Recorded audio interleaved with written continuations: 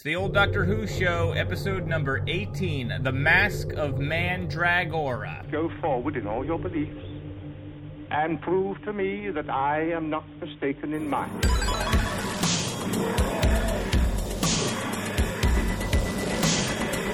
You couldn't control my mind before, and you certainly can't control it now.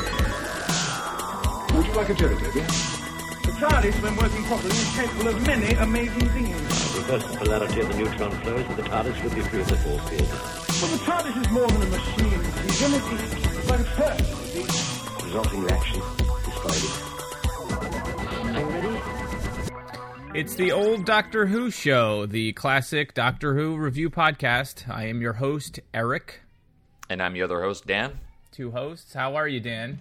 Doing great. How are you doing this holiday season? Good. How was your holiday season? That was pretty nice. Yeah. Did we talk, No, but somebody got me Doctor Who for Christmas. Wait, who did? Dan did. This guy. Yes, I have to bring it up as soon as we start because it was such a nice gesture. As listeners may be aware, I have cut back on some things, including my cable box, so I had no way of watching Season 9 of Doctor Who. Dan, I think, probably got a little tired of asking me if I have seen it, and I got the season last night from you. Yeah. Thank you. Well, that's why I was asking you last night, because I wanted to make sure you didn't buy it for yourself or Casey didn't get it. So I just wanted to make sure. But I was like, he's just going to get pissed, because every time I ask him, he's like, how many times do I have to tell you I don't have a cable? Yeah, so I did start rewatching it, actually, this morning. I rewatched the first The Magician's Apprentice this morning. Yeah. Even though I had seen it, I'm just going to watch them all. So hopefully I can have just about everything done for our next episode, so if you want to discuss it. Fantastic. You saw the Christmas special? The Christmas special just aired. Good? Yeah, you're happy with great. it? You know, the Christmas specials always have a different tone to them. Mostly a Christmas tone. Right. But they tend to be a little sillier and a little bit more for kids. So this is no exception, but there was some good stuff, some good cameos. I don't think it's a spoiler to say that River's in it. Since I mean, I saw that because that's the title. Yeah, I saw that on iTunes because you got me an iTunes gift certificate, which is what I used. And one thing that we talked about on text, which I think is strange, is the season pass version of the Christmas special. The Christmas special is outside, at least on Apple. Is not included in season 9, so you have to buy it separately, and it's $2.99 for an HD copy. Or you can buy the season pass for it's like $5. Yeah, $4.99. And all you get is a 30-second trailer that's already free. Sure. And then I think maybe Who Is River Song? Yeah. Thing, but isn't that also free? I don't know if it's. I downloaded it and it didn't charge me, so I'm assuming that it's free. So. I don't know. That doesn't seem fair. Yeah, so that's why you had thought, hey, is there going to be a second part? But I think it's pretty clear from the ending of this episode there's not a second part. Yeah, so. I was wondering either there's a second part of it or maybe they're bundling all the Christmas specials into a... But they've not. They've done that separately already. They do the best of Who specials, and I think that goes up through Matt Smith already. Right, and as far as the fine print, it says, by purchasing the season pass, you get all episodes of the season Doctor Who, The Wives of River Song, or the Husbands of River Song. Well, that's spoilers. I just think that's not cool. Yeah, it was like, who's in charge confusing. Yeah, they're just ripping people off. So if you're at home and you're thinking about buying it, I would not recommend getting the season pass unless you don't like money. Right. Just get the episode. So that was me. So how was your holiday? It was good. I've done a lot of traveling. Joe and I took the dogs down to Florida to visit his parents. So that was a car trip. When say when you went to Florida to visit his parents, you did Christmas. No, I did. That him? So that was Thanksgiving down Thanksgiving, there. Okay. So road trip 2 days with 2 dogs down to Florida, and then back again. And now for Christmas, he's down there. I'm going to fly down tomorrow. But I went and visited my folks in Pennsylvania, which meant a train ride. So I downloaded some stuff to watch. Actually, Amtrak, if it wasn't for the fact that it gets delayed all the time, it's the most comfortable thing in the world. Yeah. The seats are gigantic. You could basically lie flat and not bother anyone. Which you did. Well, yeah, if you knock them out with ether first, they don't care. But so while I was riding there, I downloaded the Daft Punk documentary. Okay. Have you seen it? No. Are you a fan? I don't really know anything about other than they wear robot masks. Yeah. Which is the whole history of them. I mean, Is I've it liked good? them since. I've liked them since way back, like '96. Whenever like Around the World was a single, and then Discovery came out while we were working together at my first job together. So ever since then, and the Tron soundtrack I thought was fantastic. All the remixes it was just cool because they have purposefully been enigmatic and not front and center. Now, is that are they people in mass, or is it that they're evolving? It's not always the same person, but that's the same identities. Right. No, it is the two guys in Mask. Unlike the Gorillas, where it's like Damon Albarn of Blur is the main guy, and then kind of a rotating cast the other people around them. But no, in this case, it is the two of them. They work with different collaborators and producers and stuff, but it's the two of them. It was just really good. I mean, if you're a fan of the music, it was really cool to see all this put together and all the. Is that on Netflix or Hulu? That I think was on Showtime, Okay. but I was able to download it through my Fios subscription. But I've been watching anyway, Making a Murderer, which is Yeah. fantastic. I love those to watch things and just get very sad and depressed at the whole judicial system and I'm the going to watch police the and everything Joy is completely Division corrupt. documentary and then the Elliott Smith documentary. And I would like to watch both of those documentaries. Interesting that you bring that up. That's right in my wheelhouse. But that's on Netflix, and that's great. That's like if you've ever seen The Staircase too, which is great, or Jinx, which was on HBO. Oh, Jinx was amazing. Yeah. But anyway, let's get into. Is that a Netflix original? That's just on. It that, is. right? Yeah. It just came out a couple weeks ago. I think it premiered sometime in December. Oh, so something more relevant to what we're doing here. I had enough of it. For a month or so, I'm just going to try out the commercial-free Hulu because I'm so sick of the freaking commercials. It's worth it. I mean, we talked about that briefly. Yeah. That I think it's $3 extra.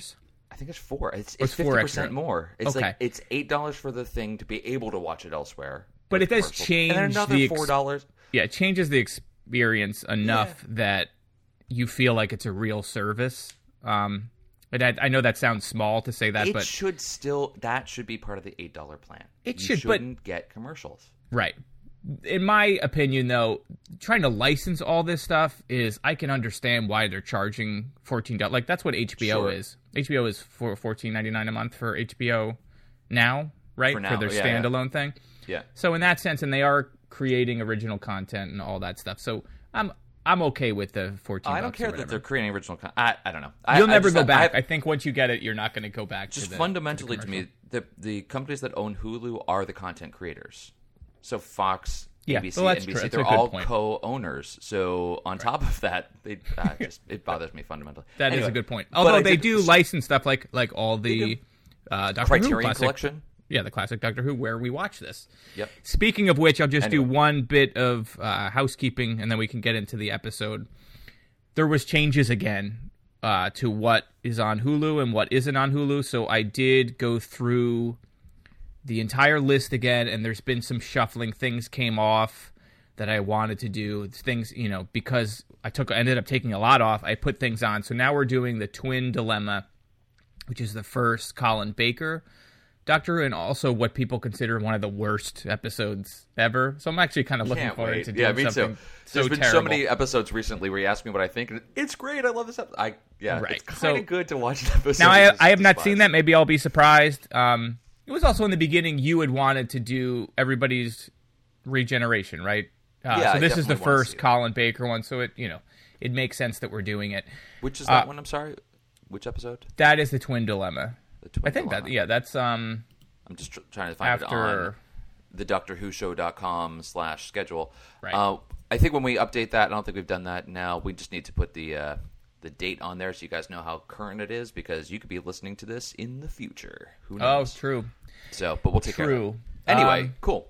So anything else? You just want to jump into the Masque of Mandragora? Oh, Star Wars. I saw Star Wars and loved it. I'm assuming you also saw it. Are you not familiar with it? It's a small science fiction film. Indie film. I thought it was incredible. I think honestly, I haven't gone back and rewatched the original 3 in a while. I don't really like the new 3 at all. So at this point, this feels like my favorite Star Wars movie. Yeah, I mean which is kind of crazy, right?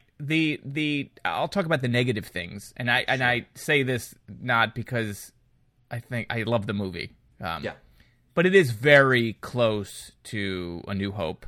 Yes, beat by beat almost with things that happen, and but as long as the 8 is its own thing.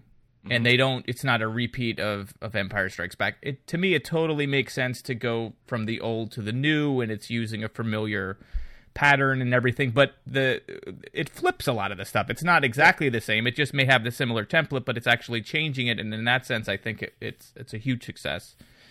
And Joe and I saw it together, and that was his complaint. But I felt the same as you did. It's like, okay, as long as this one can make a lot of references, even in story beats. Obviously, character, fan service, whatever. That's fine as long as I feel like it frees them up on the next two to do whatever. Yes. But on the other hand, like some of the reviews I was reading, the criticism, not negative criticism, but like the critique of it, thinking about those things as echoes, because there are a lot. I mean, even through the original series, there were a lot of things that kind of related to each other. So it's just echoes of things that have happened in the past. But again, it's like mirror image. Some things will be flipped over. Right.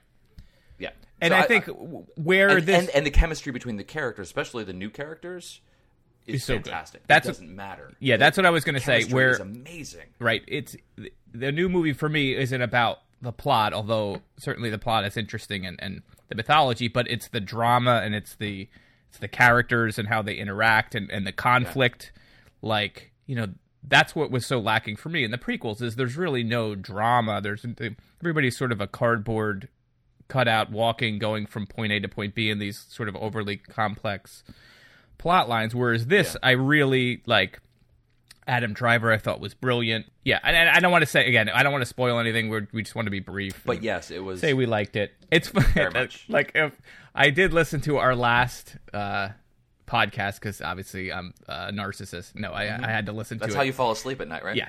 But it's funny because I'm like, I didn't get tickets and I'm gonna wait and like it's not gonna go away. Like my wife and I got tickets for the first Monday that it was gonna open, and then we freaked out. We couldn't handle it, and we ended up getting tickets the day it opened, taking my kids out of school. Like we're just like terrible parents, but or the best parents. Oh, so what did the kids think? The best. They all loved it. Like my youngest son did not go.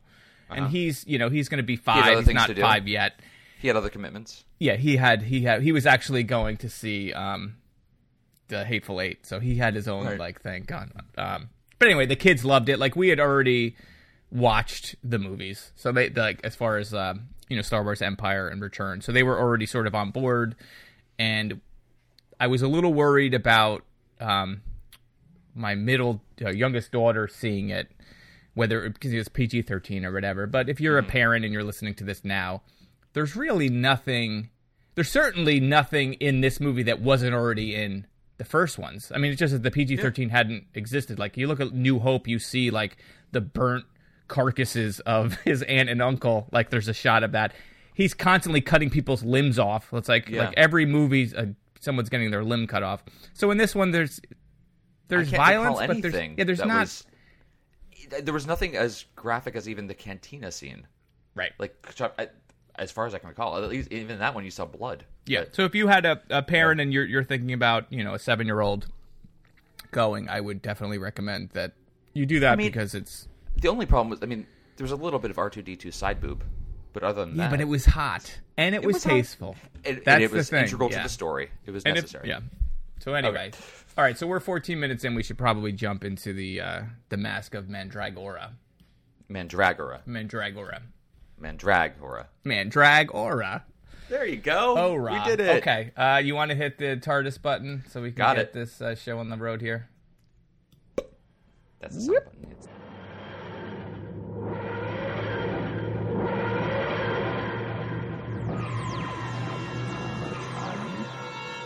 Whom do you serve? I serve you. And the doctor? Doctor is a sorcerer. And? Doctor is evil. And must be destroyed. All this you will forget. All but your purpose. When you stand hand loose, and the doctor suspects nothing. You will strike him down. One scratch will be sufficient. The hand of a friend is a subtle but certain weapon.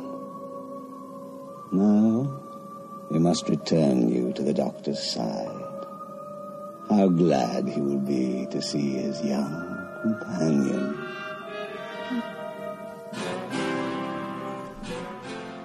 All right, it's The Masque of Mandragora, 1976. Mandragora. Mandragora. Mandragora. The Masque of Mandragora. This is written by Louis Marks, depending on which pronunciation you want to go with. Directed by Rodney Bennett of the Rodney Bennetts. Of the Rodney Bennetts. The quick synopsis here: the Doctor and Sarah see a swirl of living energy called the Mandragora in the time vortex. I still getting it wrong? I'm not going to get it right. Mandragora in the time vortex. They escape the time vortex and arrive in 15th century Italy, only to find that they've brought the energy with them. The energy then runs amok and infiltrates the cult of Demnos and uses its members to take control of the Earth and keep it in the Dark Ages, while Sarah and the Doctor find themselves in a Shakespearean plot between a duke and his scheming uncle. So what did you think of this episode? Oh, I should point out just in the beginning, this is a new exterior of the TARDIS too, as well as a new font in the opening. I don't think I noticed either of those things. I definitely wasn't paying attention to the opening because I tend to skip past it. Yeah, I saw that on Wikipedia. It didn't occur to me until I had read about it after. But the exterior of the TARDIS, is it just the same thing refreshed, or is it because they've gone through some variations where it actually looks very different? From what I had read, I guess it had been falling apart, they updated it. Whether or not how different it is between the two, and I feel like in an early show that we did, I don't remember which show, I attached a image that showed sort of all the different TARDISes. So this one should be on it so you could see whatever the changes are. But and also the font has like a different sort of serif or treatment. Huh. So what'd you think of this one here? For an episode that is history based, I really liked it. As soon as it went to kind of medieval, whatever, I'm like, oh crap! It is literally my least favorite thing to go into medieval times. Right. I'm not a big fan. I really liked it. I thought it was a lot of fun. I agree. I mean, I love that stuff. Another great episode for Sarah. I mean, she can do no wrong. I know that we're running out of her soon, but every single thing that she has to do in this episode, she's fantastic. The Doctor had some great jokes, and it was nice and light through a lot of it.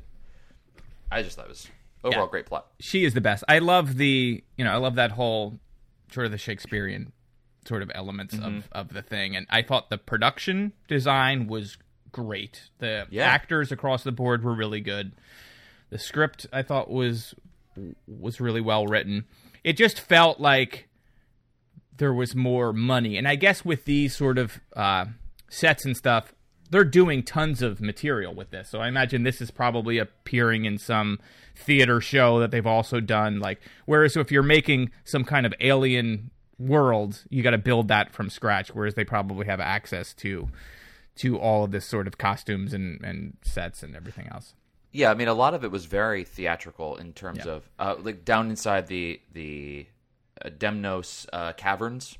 There were scrim there, so just these painted sets that you can only see when the lights appear behind them. It's just a theater thing that they used it pretty effectively here on screen. Sometimes that stuff doesn't work; it just doesn't read as well as if you were actually in a theater. On film. But this did. I thought it worked well. I agree. Sarah Jane eats an orange without peeling it. I wrote that down too. What kind of monster is she?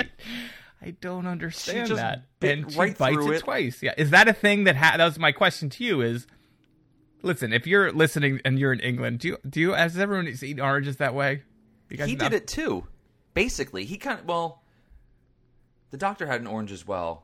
I think he peeled. No, he peeled. Is it a time thing, or is it just I've been eating oranges wrong my entire life? I think we're wrong. I think we should just do an experiment right now and find out. Yeah. And what about the Duke's wig? Well, let's do. All right. Oh, that was a wig? Oh my god. Yeah. Yeah. To go on. Yeah. Well, okay. So it's starting off with them in the TARDIS.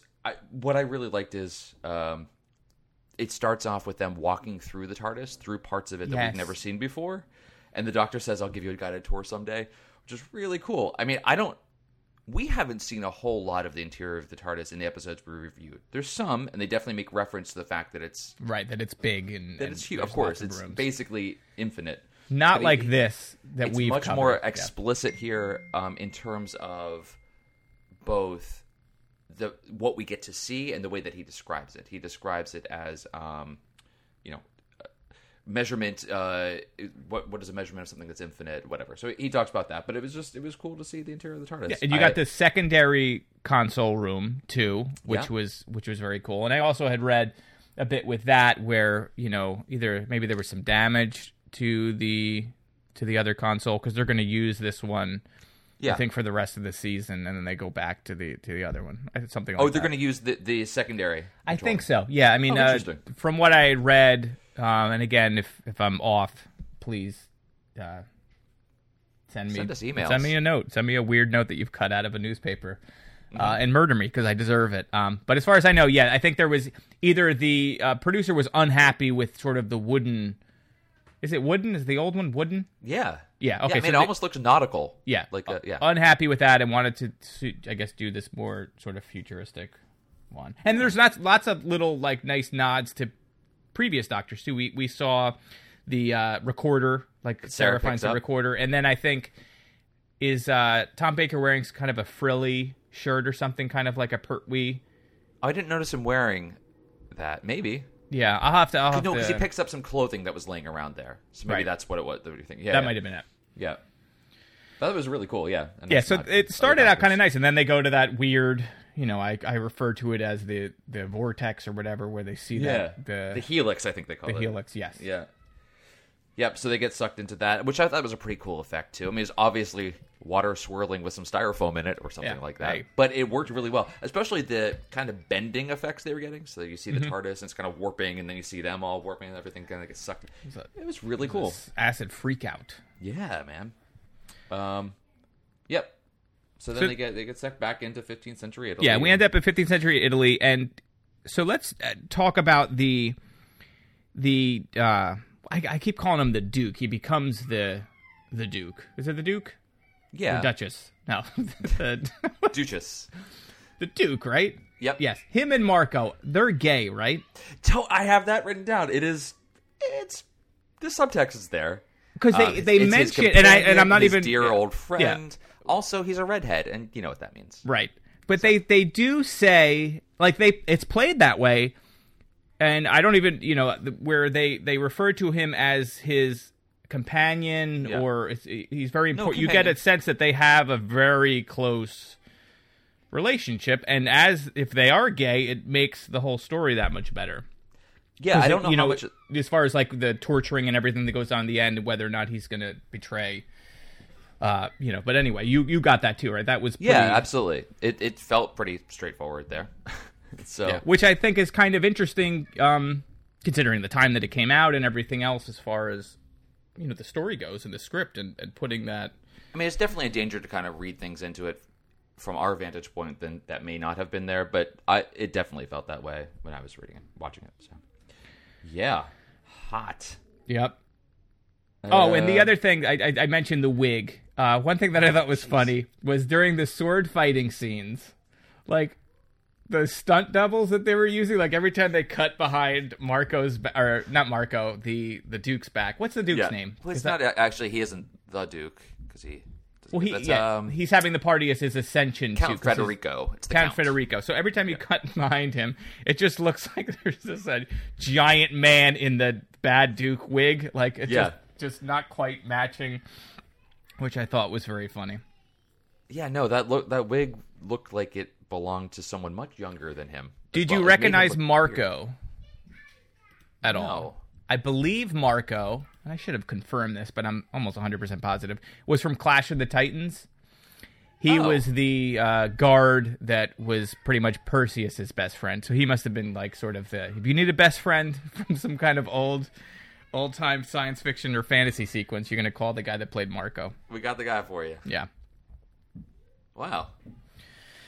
Take a look at that. Yeah, so we have Giuliano and Marco. Then we also have Hieronymus. So that's the Count's astrologer, court astrologer / I guess sorcerer. which was also, yeah, exactly. Also, I kept thinking they were saying Euronymous, which is the guitarist from the black metal band Mayhem, who ate the brains of the lead singer dead. But it's not. It was it's not Hieronymus. Yeah, you're sure about that? Not Euronymous. It's Hieronymus. So black metal fans, I apologize if you also got excited that this was a weird origin story of that guy. It goes back to who? Amazing. Yeah. But he was great too, like the as sort of a villain and as far as his acting and everything goes, I thought Euronymous is pretty cool. Yeah, I mean, this is where the kind of Shakespearean intrigue was going on. I guess the Count and Hieronymus were conspiring to kill. So they killed the Duke at the beginning. That's Giuliano's father, and they want to take the throne.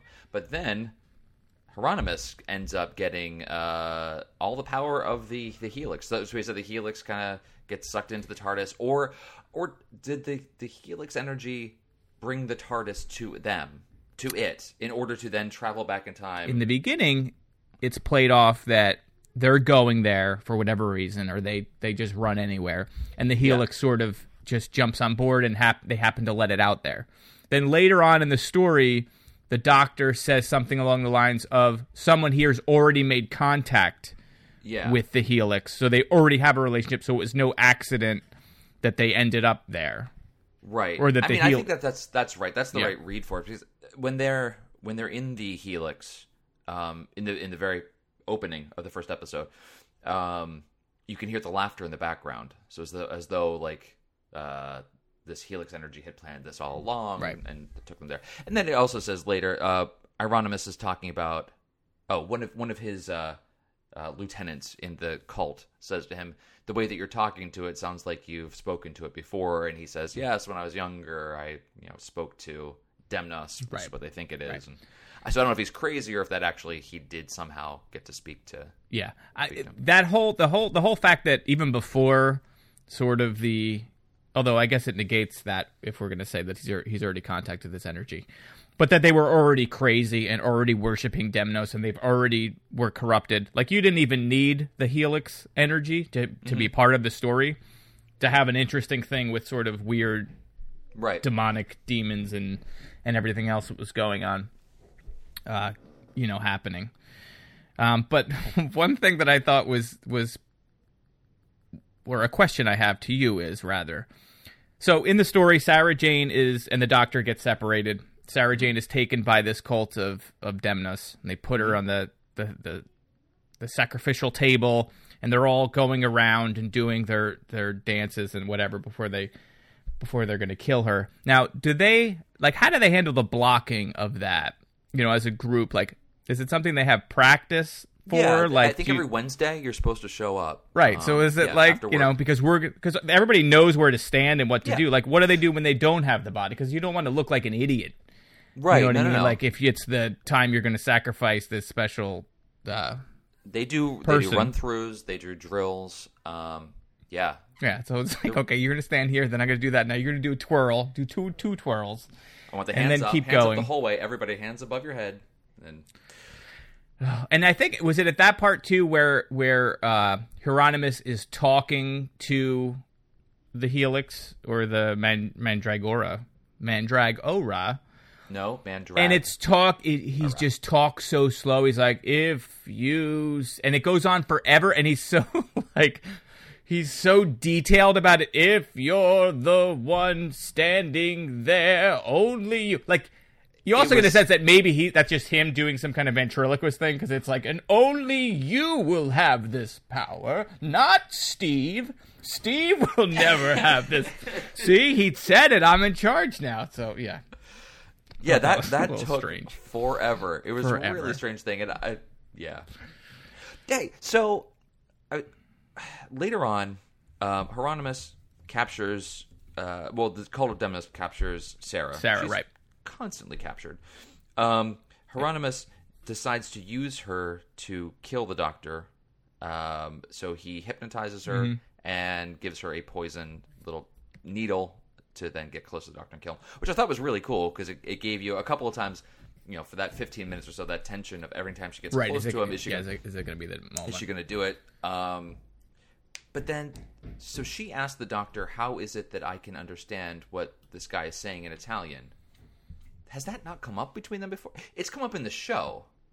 They've definitely mentioned the fact that the TARDIS translates. Yeah, I don't know if in the classic show that was ever explained. That's what I'm saying. First Doctor. I mean, since then, since the newer series, it has. I think up before this episode, I think at some point in one of the episodes we've watched, it's actually an aside. It wasn't no big deal was made out of it, but I do believe that they said that. Yeah, I don't remember that, but I know he explains it. I assume that maybe this was how they were explaining it, but also saying you should have known that because that's the reason why he realizes that she's been mind controlled. That's what I wanted to get to. I have no idea how does he make that logical leap?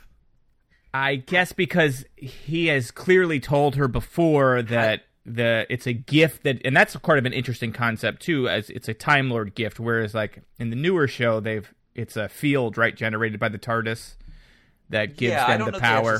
But it's definitely it's the TARDIS. It's somehow the TARDIS is responsible for it. But in any case, he says it's sort of like a gift that he just can somehow give people.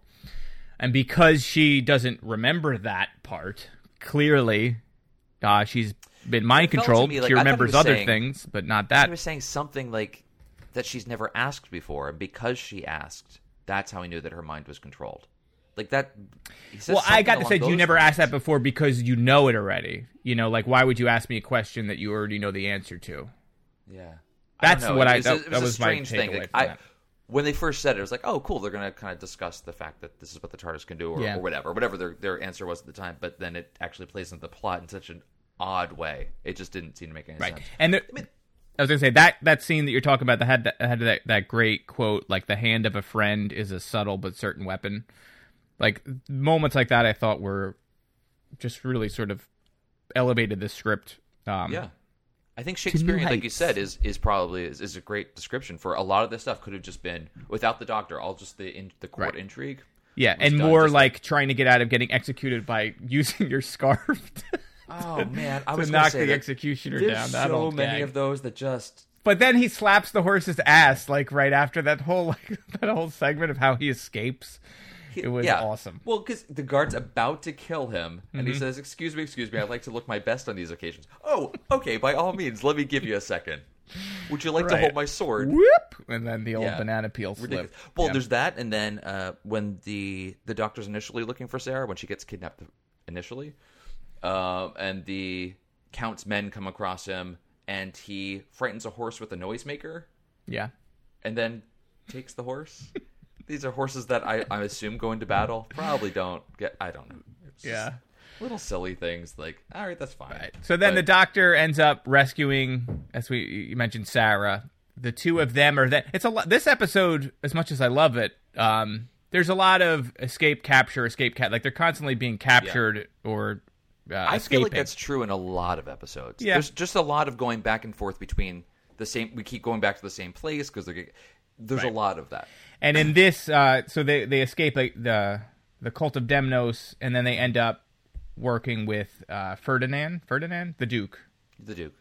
Was going into World War I for some reason. The Archduke Ferdinand, and then his Franz Ferdinand. Yeah.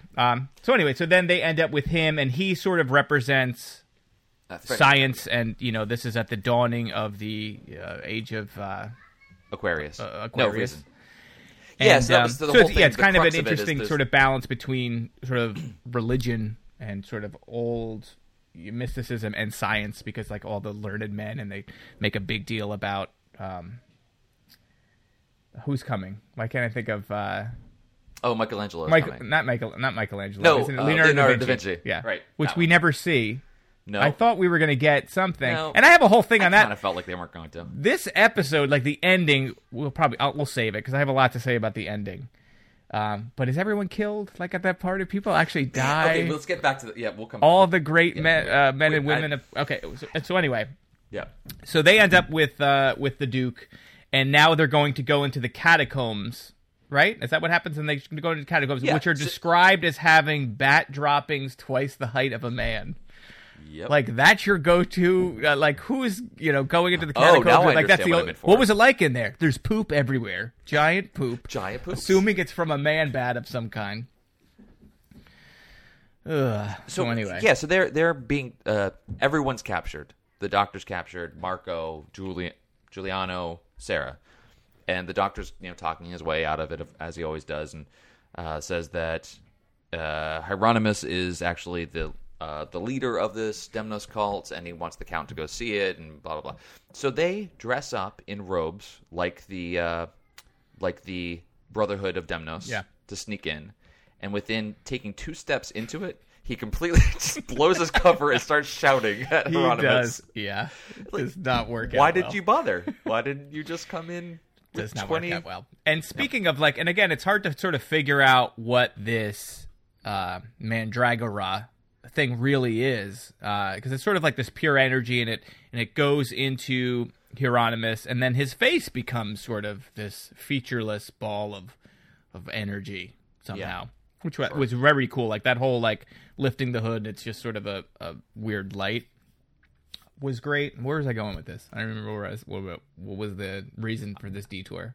I don't know. It looked cool. Let's nice. end it at that. Cool. It looked cool. And it gave the doctor a chance to worth a bad pun. He gave him a blank stare. Yes. And they make a joke like the worse Sarah says, the worse the situation gets, the worse your jokes get, or something along those lines, which I thought was funny. But yeah, then the Count is killed, Emperor style, with bolts of lightning and fried. Yes. Yeah, so he goes down. So we basically have the Duke, who we mentioned, is having this party, right? So he's the greatest minds, the most enlightened people in all of Europe are coming to this masquerade ball that he's going to have. Which is part of his ascension. His ascension, yes. Let's celebrate myself. He's having a party for himself. All these people are coming. He's not sure what to do. And this Duke is unable to make a decision, too. Yeah, that's really his... No matter, he keeps asking Marco. Marco tells him to have the party. He's like, yeah, I don't know. Maybe I should ask the doctor. Marco's like, listen, nobody's going to respect you as a leader unless you, actually do something. And he's like, yeah, all right, let me ask the doctor. So he goes, and the doctor gives him the same business. Yeah. So anyway, there's a line at the party where they're all freaking out, right? Because the cult of Demnos are attacking. They've infiltrated the party. The whole castle is even walled before in. Yeah, even before that, they're in the city. They've gotten rid of all the people in the city, and they're closing in. Yeah. And Marco and the Duke are talking, and he says, even our guests sense something is wrong. And they hard cut to a guy eating fire, which I thought was such a not intentionally funny gag. It's like there's people just with these blank stares, completely bored, watching this guy eat fire. I thought that was very funny. But anyway, yeah, go on. So then they eventually do infiltrate the party under horse masks and whatnot. And I don't understand the entire ending. And whenever we're ready to talk about that. Yeah. Okay. So. Well, not the entire ending, a specific point of it. But the fancy dress, the masquerade ball is going on. The cult of Demnos is going to infiltrate it. Yeah, and at the same time, the doctor and the Count, etc., go down into the cavern. And no, this is afterwards. The doctor is there. He has a plan to dissipate the energy. He figures if he can ground ground himself, that he could dissipate the energy somehow. So he's down in the catacombs. Yep. He's got a metal sheet of armor on that's attached to some wire that wraps around this table to ground it into the ground. So blah, blah, blah. That's his plan. Right. He runs into Euronymous down there. Intentionally runs in, waits for Euronymous. He's playing with the yo-yo. Euronymous shows up and goes all Emperor on him, starts zapping him in the chest. He should have just aimed for the head. It would be fine. Yep. And he always kept waiting for him to get up and expose the metal part, and then, Nope. But anyway, so that scene happens. Dissipated all of his energy, and then we cut back to the mask is going on. The cult members reveal themselves and start slaughtering people. And killing most people. Of the guests. Yeah, they save some of them to take them back down to the catacombs, but they kill a substantial number Yeah, of people. there's a lot of bodies on the ground, and when we do see the people standing, it seems to only be our heroes. Like, it's only Sarah and Marco and the Duke. Yeah, there's no one and else there. just bodies. And we've been Everywhere. led to believe this is the history's greatest minds at that time, Yes. or the most enlightened people that are going to usher in us out of the Dark Ages. Are they I mean, all dead? That's all that's left in the castle is them and their. Is Da Vinci and among then- them? Is he that I'm part? Did he guessing not show not. up yet? I'm guessing not. Okay, so that happens, and then who we think is the Doctor turns out it's not the Doctor because he's wearing the same, like, what's a lion head or something? Yeah, lion something mask. goofy. He reveals, no, this starts the slaughter, and then someone else comes up that looks like Euronymous. Yeah. And orders everyone to go to the chamber. Yes. Right? They all go to the chamber. They put their hands on the thing, on the sacrificial altar. The moon is eclipsed, and then all the energy somehow comes down. Not sure how. It needed a Doesn't TARDIS matter. before. Now it's just coming down. Yep. Because he's grounded this, which also, Doesn't. by them touching it, they're all grounding it too. It would have just... Yeah. But either way, I'll accept that works. I'm no doctor of science. Yeah, they all die, and then the Doctor takes... Euronymous takes his hood off. It's the Doctor. I fooled you. Where's Euronymous? So, okay. Because the last we saw... Euronymous has been totally overtaken by the Mandragora Helix energy. Okay. So that's why he has no face. So Yep. he's been taken over by it. So I'm assuming that whenever he attacked the Doctor and he just spent all of his energy and basically And he died. just disappeared? He just went all Obi-Wan style and just collapsed ropes. He's gone. So now Doctor takes his place. See, that's the part I didn't get. Like, I think that's what happened. Yeah. I have a part that bothers me. so the Doctor takes Euronymous' place. The cult goes up to sneak into the party and to kill all the people. The Doctor then says, save the rest of these people. Let's go back down to the catacombs. Takes the Brotherhood down there. They all die from being grounded. The Doctor reveals himself. Did the Doctor let everyone up there die? Was he there when it happened? Did they start killing people? Then the Doctor showed up and stopped them from killing more? Or did he just say, all right, I could let so many people die? But right. No, I took it as the first part. So he's battling Euronymous. He gets zapped. Then I assume Euronymous thought he was dead and left. The attack. Yeah. Then as soon as he got back, he saw the attack and he had to end it. Okay. So he said, "Whoa, stop what you're doing. Let's go to the thing." I was just missing the piece where, because he just says, "Oh, I've squared energy," or he said something like that's like the roll off. It didn't make any sense. And everybody's happy, but they've lost. All these people have been killed. Right. The greatest minds are dead, and everyone's like, "I want a salami sandwich." I'm guessing. Yeah, what was with the salami? Right, then he's talking about making cold cuts. Hey, this is some really good salami. Yeah, this is messed up stuff. Really, really big old salami. Yeah, I don't. It was a little confusing of an ending, just with the sheer amount of bodies piled up. But all right. And the mask, by the way, has to be one of the worst parties that you can go to. I mean, I'm talking before the slaughter. Like, it just looks so terribly boring. It's just people just sort of dancing, and there's one guy in the corner eating fires, but everybody looks bored out of their mind. And Sarah somehow knows how to do the dances. Which She knows everything. Yeah. Well, actually, it was. I'm being flipped. You could see Elizabeth Sladen as Sarah playing the character. Like, she didn't know how to do the dances and was watching along with everyone to kind of follow along with them and do that. It wasn't just, she knows how to do medieval dances. Yeah. It was cute. And at the end, they do mention Da Vinci again. Sarah says that she saw him, right? The Doctor didn't, because he's like, I don't like his helicopter design or something like that. Submarine. You're right. You are correct. Gosh. But anyway, so it's one of those things. And again, we see this a lot, where these 4-part episodes, and I like that they're 4 parts. Yes. But the last act is always so rushed, and everything is wrapped up so quickly and so tight that sometimes I wonder about that. It's as though they have to keep building through the first 3. Then they have to resolve it in just one episode and still leave time to move them on to the next, wrap it up and move on. Yeah, it feels like that last act and coda need to be separated out. They also set up something interesting, too, and that is the Mandragora is set to return in 500 years, which she says is, the end of the 20th century. I looked on Wikipedia, and I guess they have revisited this. in Doctor Who magazine or something. Like either there's a short story or a comic or something. Yeah. But I'm surprised that we didn't see this in it's never the recurred show. in the actual show. Yeah, like since it was sort of set up for that time. You got to leave something for the fan fiction. But I don't know what the actual year that this took place, other than that it was the 15th century. I don't know what. Well, we could actually look it up. I was thinking about this. I he makes a reference makes a reference to Copernicus because he's looking at the astrolabe. Right, because it's Italy too. Because it's Italy, they have to use astronomy. Like there's a Galileo reference, and then there's a Copernicus. That's what he said. He had said if we had only waited another 50 years, I think he said another 50 years, we could have talked to Copernicus. Okay, I think it was Copernicus. Yeah, it must have been. Or was it Galileo? Shoot. Yeah. If we went back and actually did our research, but in any case, you should be able to pinpoint roughly the right year that this would have taken place. Well, I mean, then it must have been the end of the 1400s because he says the end of the 19th century 500 years later. Right. So it must have been 1480, 90, something like that.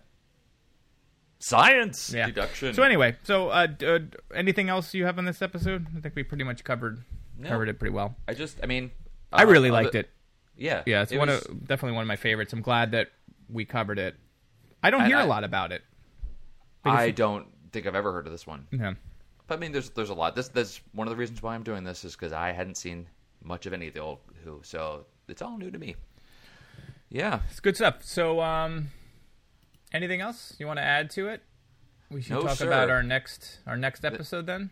Next one we got is the Hand of Fear. Is that what we're doing? Yes, and I talked about it briefly in the beginning. We're trying to stick with stuff that's on Hulu at least. Hand of Fear is not, and the reason why we're doing it is because this is Sarah Jane's last episode, and as I mentioned, she's my favorite. It sounds like you're also very fond of her, if not definitely putting her on your list. So we have to do that one. Again, we're going to try to always do ones that you all can stream in some way legally, but with this one, I think we need to do it. So it is available on DVD, and I believe it's available on iTunes and Amazon as well for purchase. So if you want to watch it, and I recommend that you do, that you do that now, and then we'll be reviewing it on January, actually next year. Look at that. It's going to be 2016 show, and it's our year anniversary. We've been doing this for a year. Isn't that crazy? Wow. We're going to have a big party next episode, guys. So please, if you want us to answer your emails or tweets or whatever, you can send them to us now, and we will do it for our big anniversary blowout. I wish we had a phone number people could call in. Right? We set up one of those 800 numbers and just wait. Just set up a Google Voice number. Wait in the sad quiet. All right, so that's... where do people send us emails? We got that's a good question. The Old Doctor Who Show at gmail.com. You can check us out there. You can find that link from theolddoctorwhoshow.com. And you can tweet at me if you'd like. I'm at DanJNJ. Yep, and if you're looking to find me, you can go to ericgrissom.com, and you'll find comics that I've written there. You'll find my Twitter account, which is egrissom, Facebook, Last.fm. We talked about that. I'm still scrobbling on Last.fm. Is there anyone else out there? Like, where is my music? I'm listening to music. It's just going into this bucket at CBS that you're the last scrobbler. But yeah, so you go to ericgrissom.com, and you can catch up with what I'm up to. Fantastic. All right. Well, friends, it was a good episode. And thank you again, Dan, for the Doctor Who Season 9. That was a Christmas miracle, is what it was. It really was. It was very cool. You're very welcome. So, yeah. So, again, let us know what you think of this episode. Subscribe on iTunes. Tell people. There's a lot of Doctor Who podcasts out there. But there's not a lot of Doctor Who classic episodes. No, I think... one of the only. Yeah, I'm pretty sure now... If you search classic Doctor Who in iTunes, we're at least in the top 5, top 80. But it does show up. Whereas, like, you search for us, and my point being, we need people to know that the show even exists. So please share links or tell people if you think that they might be into it. Yeah, cool. Thank you, guys. All right, we'll friends. Talk to you next week. Talk to you next week. Time. All right, next time. Yeah, next week. No, I thought you said it wrong. I just doubled down on it. All right, we're doing a show in a week. All right. See ya.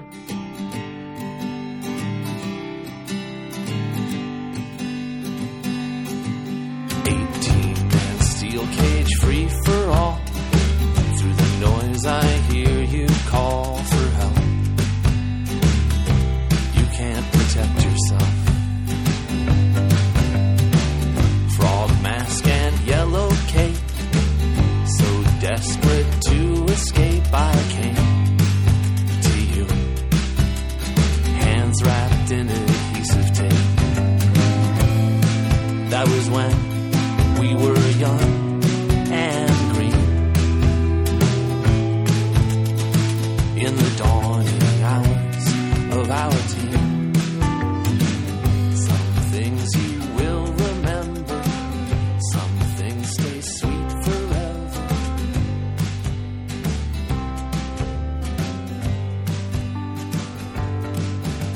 Seen you backstage once or twice. Animal gimmick pops real nice. Elbow sweep and